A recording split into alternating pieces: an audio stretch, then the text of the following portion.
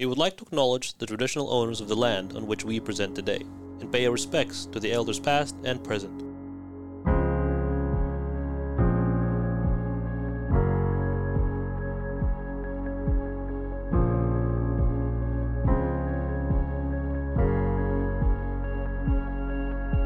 Womanjika, I'm your presenter Matt, here on Cool and Land with Ethan, RMIT's most decorated hosts. We would like to welcome you to episode 4 of the Undercover podcast. From sports scandals and haunted theaters to answering questions like who is Rone and what is Wonki, this episode will dive deep into 5 unique stories produced by RMIT's finest reporters. So strap up and join us as we unravel these hidden stories of Melbourne. We begin with the Young Liberal Party.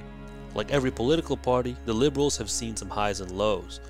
Actually, more lows as of late, and with tough battles since, 1998. I'm not too sure why, but reporter Jack Langdon just might. Well, first of all, ladies and gentlemen, a short time ago I did ring Premier Daniel Andrews and offered the Liberal and National parties congratulations to him on his and the Labor Party's re-election to government tonight. That right there is the voice of former Liberal leader and member for Bulleen, Matthew Guy, conceding defeat to the Labor Party in 2022. The Liberal Party has been in opposition for 20 of the last 24 years at state level, and its federal members have not won a majority of seats in Victoria since 1998. The Victorian Liberal Party is unelectable and has no one to blame but themselves, the state president has told members. The scathing assessment from Greg Marimbula follows the party's devastating recent loss at the Aston by-election. The continued losses are making it tough for the Liberals to gain new voters. Former Secretary of the Young Liberals of Victoria, Jeremy Mann, explains why the group is struggling to gain new members, especially in the younger demographic. My first election campaign was 2018, and I can remember vividly, I think it was the 22nd of November 2018, we were all waiting for the fall of Daniel Andrews to come in after 6 o'clock that night, and we're at the Mordialloc Bowls Club, and I can just remember seeing the TV and some of the shocking results that we got during that election, and just thinking, wow, this is clearly the lowest point of the party. We have to come back from here. And then fast forward 4 years later, and I'm in an Irish pub in Rome in the morning, waiting for the election results to come in from Victoria, thinking that coming back to Australia a few months' time, that we'd have a Liberal government in Victoria and that Daniel Andrews would have been overthrown, and we just didn't achieve that result at all. So I think that one of the main things is lack of direction to really start winning elections. The way that the party's been run, I just don't think has focused on actually winning elections. I think we've been too obsessed with image. The Young Liberal Party was initially founded in Victoria in 1945, but its roots can be traced back to the 1930s when a number of university-based programs were formed to support the United Australia Party. Throughout the 50s and 60s, the Young Liberals in Victoria played a significant role in shaping the party's policy agenda and promoting conservative values. Many prominent figures in the Liberal Party of Australia got their start in the Young Liberals, including John Howard, who would go on to become the country's Prime Minister. Now, the Young Liberals are hanging on by a thread. With no future in power for the foreseeable future, Mann dives into where the party is going wrong internally. If I'm being brutally honest, I don't think that there's, at least what we're seeing at the moment, there's much hope for any sort of grassroots growth amongst the Young Liberals. There are certain attempts to recruit people at a younger age, but I think they're mostly factionally orientated rather than being sort of for the benefit of the party. There's sort of been this blame that's been put on Young Liberals for not being able to get out there and volunteer. I just think it's because of this lack of interest, and I think that really comes from the top down. Some of the decisions that are made by the top, where we're just not winning elections. So why would we want to go out and campaign and support a sort of a sinking ship? On the flip side, the Greens have seen a significant rise in their memberships, having now over 15,000 members.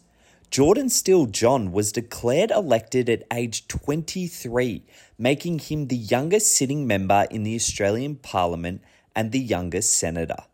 Steele-John explains why he thinks the Greens have seen an uptick in younger members.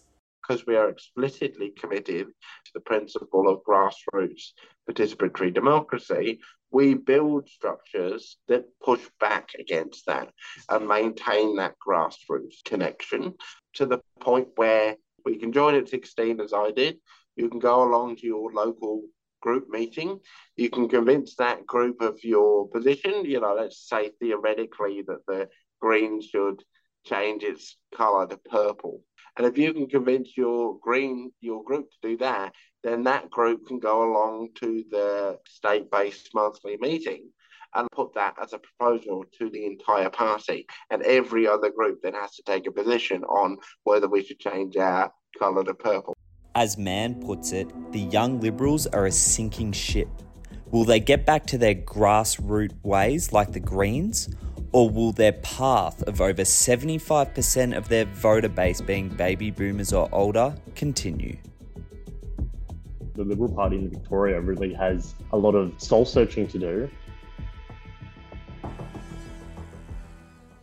Moving on from one ghost town to another, reporter Tess McCracken dives headfirst into Melbourne's spookiest story. Do you believe in ghosts? Yes. On the fence. No. Yes. Sort of. Yes, because I'm not able to see them, but when I was a small kid, I experienced or felt a presence. Melbourne CBD is said to be home to some of Victoria's most haunted buildings, and residents have long reported ghostly sightings across the city. Back in 2017, In Daily magazine reported that more than a third of Aussies believe in ghosts. But I'm a little sceptical. So tonight, I'm going on a guided ghost tour to see if I can answer the age-old question, are ghosts real, and are they haunting the streets of Melbourne?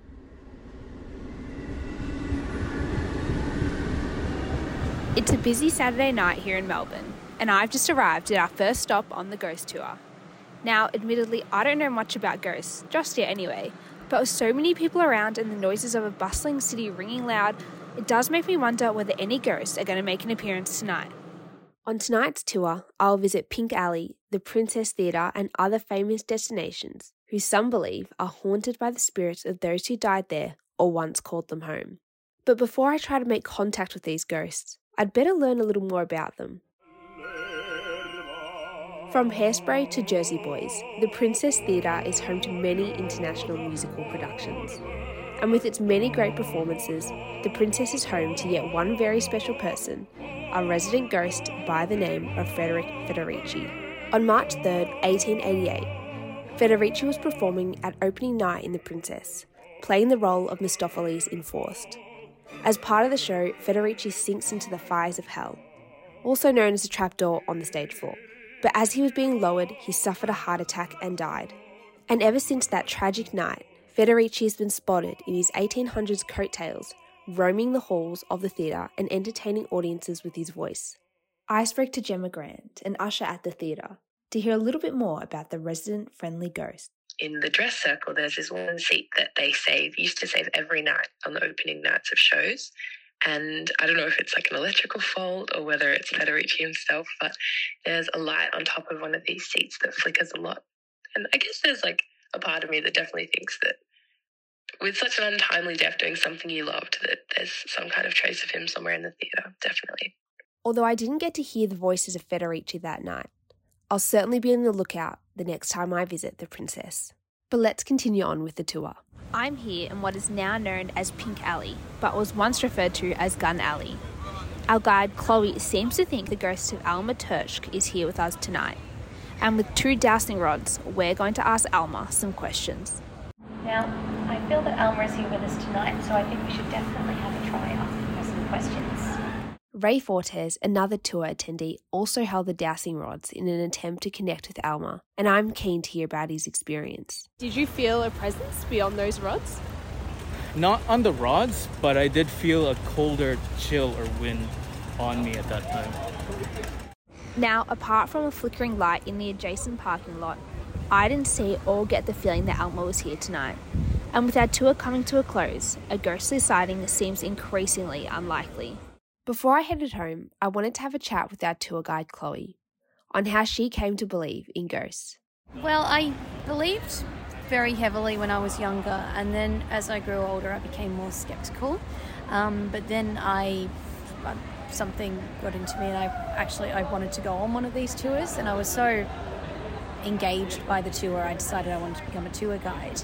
And then even when I started running the tours I was quite sceptical of everything, but the more and more tours I've run, I've experienced a few things, and I've met so many people that have had experiences as well, and that's what's turned me back into a believer. While I didn't encounter any ghosts on the tour, hearing the experiences of others has challenged my opinions on whether they really do exist. But I'm still quite sceptical, and I can't help but think every ghostly encounter must have a rational explanation. But who knows? Maybe ghosts are real, and maybe they do call Melbourne home. And if there's one thing I have learned, it's to not be too afraid the next time you see a light flicker or a voice singing to you in the distance. Why are only the most perfect looking fruit displayed in the stores? I don't know, I kind of feel bad for the ones left out. Black Eyed Peas said at first, where's the love? Reporter Joe Horrigan answers the important questions about Wonki and what happens to these forgotten fruits. Scrolling through Instagram one afternoon, I stumbled across an ad for a new alcoholic seltzer called Wonki, made from fruit and vegetables that are rejected by supermarkets because of their appearance. In an age where sustainability is at the forefront of everyone's mind, I was quite surprised to realise that I hadn't really seen anything like this being done by any other alcoholic brands. It led me on a quest to discover things I never knew and unearth Australia's massive food waste issue. Did you know Australia alone throws away 7.6 million tonnes of food every year? Did you know that wasted food costs the Australian economy a hefty $36.6 billion a year? Or that the amount of land used to grow wasted food covers the state of Victoria?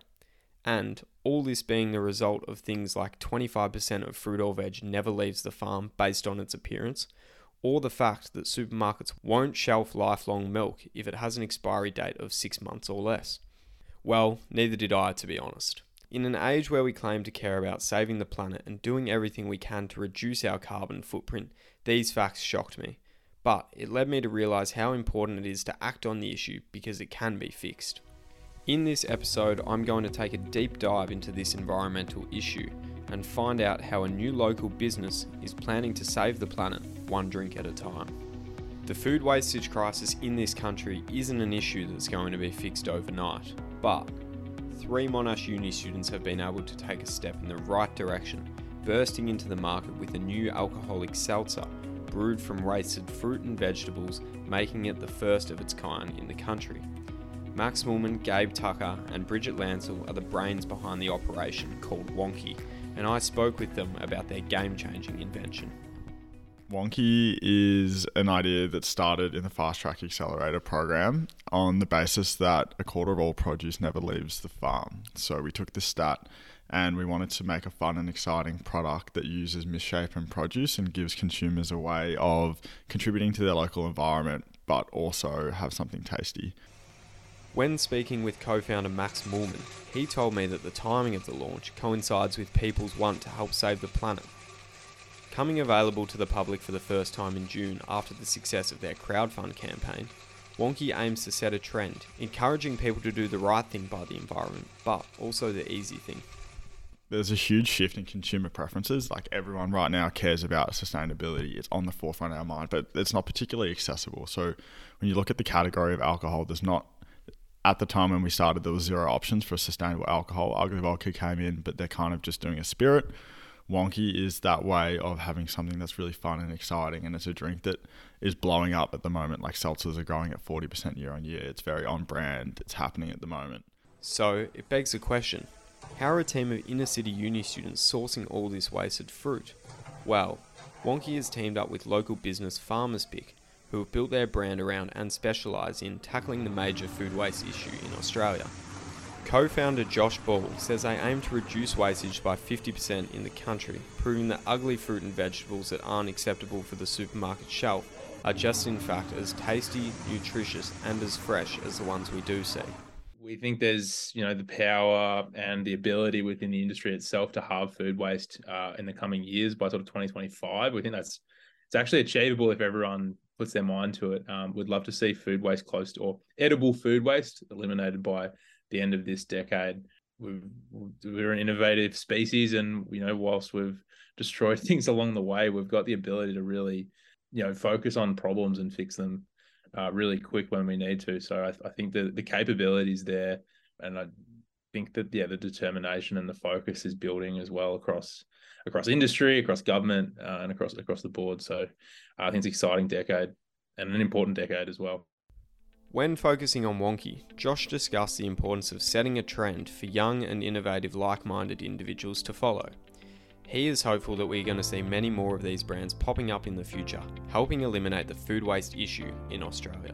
I think innovation around food is critical, and innovation with purpose in mind of fixing these challenges that we have. I think that the guys from Wonki are really onto something, and the more ways that consumers can tackle this problem, the easier it will be as a collective. So I really hope that they're at the start of a trend, and we sort of see this becoming the norm, in not only in drinks, but there's a broader application there as well, which I hope really comes to a front.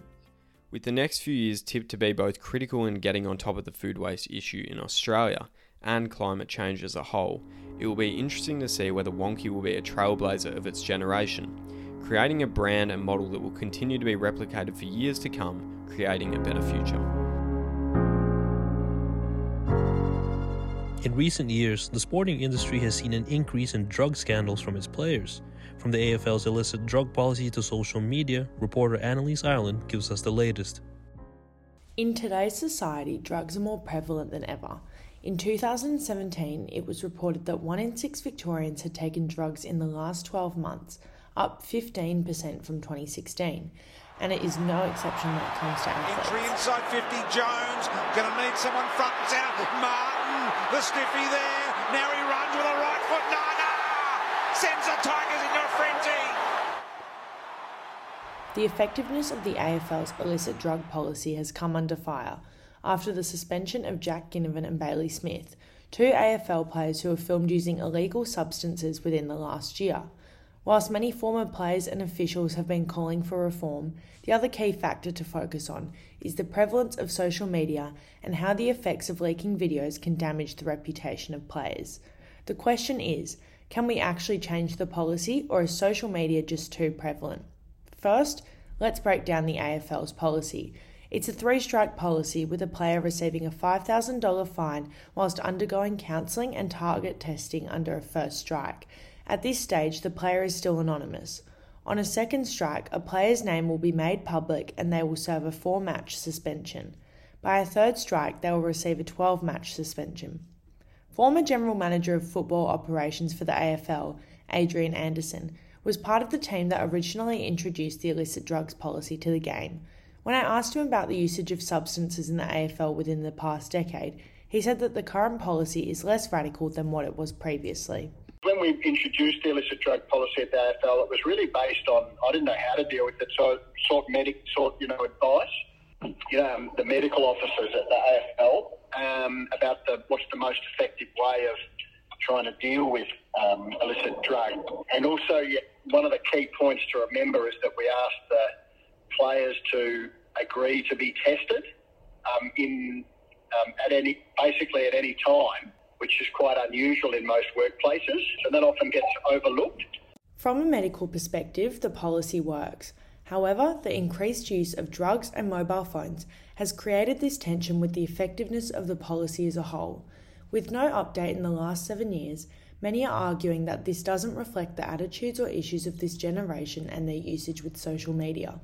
For Ginnivan, he was recorded taking illicit substances in the toilets of the Torquay Hotel. The video was leaked on social media about 2 weeks after the incident on the eve of the AFL season. As a result, Ginnivan was banned for the opening 2 rounds of the season. In Smith's case, he was caught taking drugs in a nightclub, and after the video was leaked, he was suspended for 2 games and recorded a strike under the drug policy. Smith and Ginnivan's suspensions reveals how damaging social media can be towards the AFL and its players. Anderson believes that social media is just a reality of life today, with the AFL having minimal control over what gets posted on the platforms. They're a lot more exposed than what they, have been in the past. So it's a bit scary, I think, for people who are in the public eye these days, that, things like that, anything can be basically recorded while you're out and about. They just have to be conscious of that. With social media acting as a surveillance tool for the players, there have been discussions whether or not the drug policy should try and account for these public platforms. However, individuals like Anderson said the current policy is still effective. I don't know if the policy itself has to change as a result of social media. I think people are liable to be, if they're doing things publicly that brings the league into disrepute, and they risk getting a sanction like what happened with Ginnivan. And the advice of people who are, experts on dealing with drug issues and how to, change people's behaviour, and whether it changes in relation, over time, then the policy can change over time as well. After the discussion with Anderson, I reached a conclusion that whilst we aren't able to control what people post on social media, the drug policy needs to introduce protections for the players who take drugs. Yet the reality is, only one player is being punished for taking illicit substances, when another 50 to 60 players are partaking. Who's Rone? Does he sing? Does he play? What does he play? An instrument?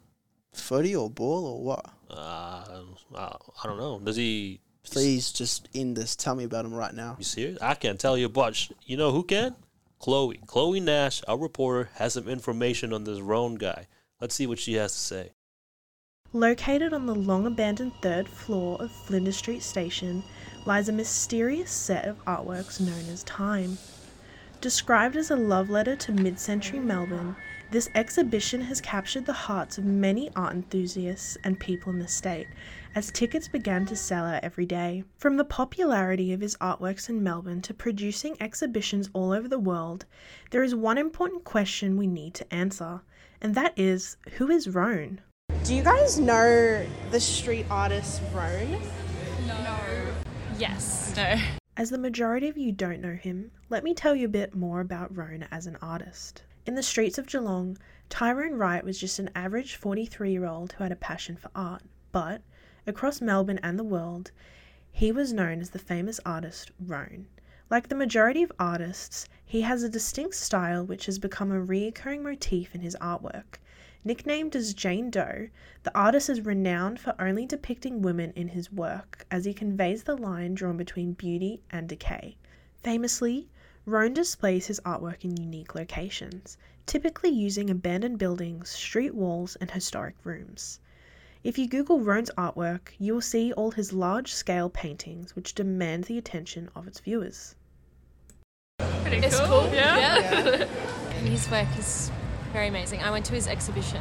Yeah, awesome. Yeah. Looks great. Rone has had his work displayed in many different countries, with his most recent exhibition Time located in Melbourne's own Flinders Street Station. Depicting a fictional history, these murals aim to transport viewers to post-World War II in Melbourne, an era when European migrants ruled the bustling manufacturing industries.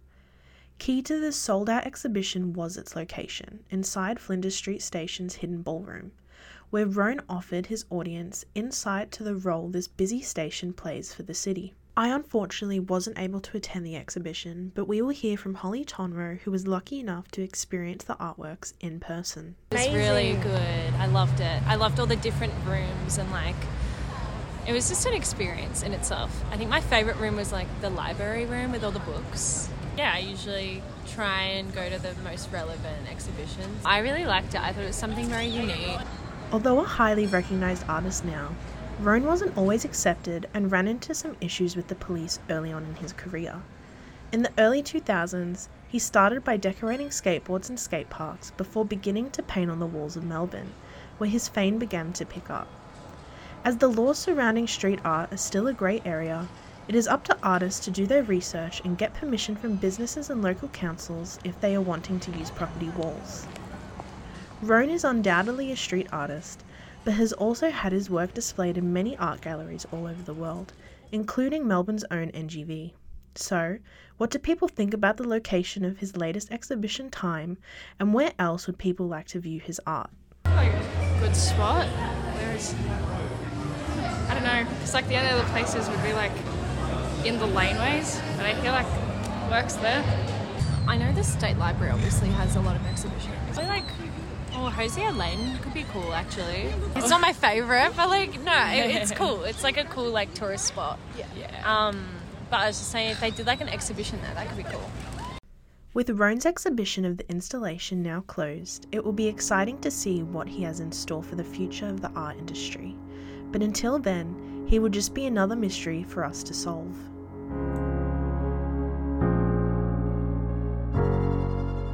And that, my friends, marks the end of episode 4. This podcast wouldn't have been possible without our reporters Annelise Ireland, Joe Horrigan, Jack Langdon, Tess McCracken and Cloey Nash.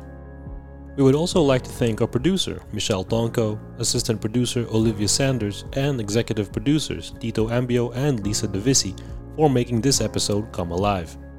And finally, we would like to give a big thank you to our audience for joining us as we close another chapter to the Hidden Stories of Melbourne.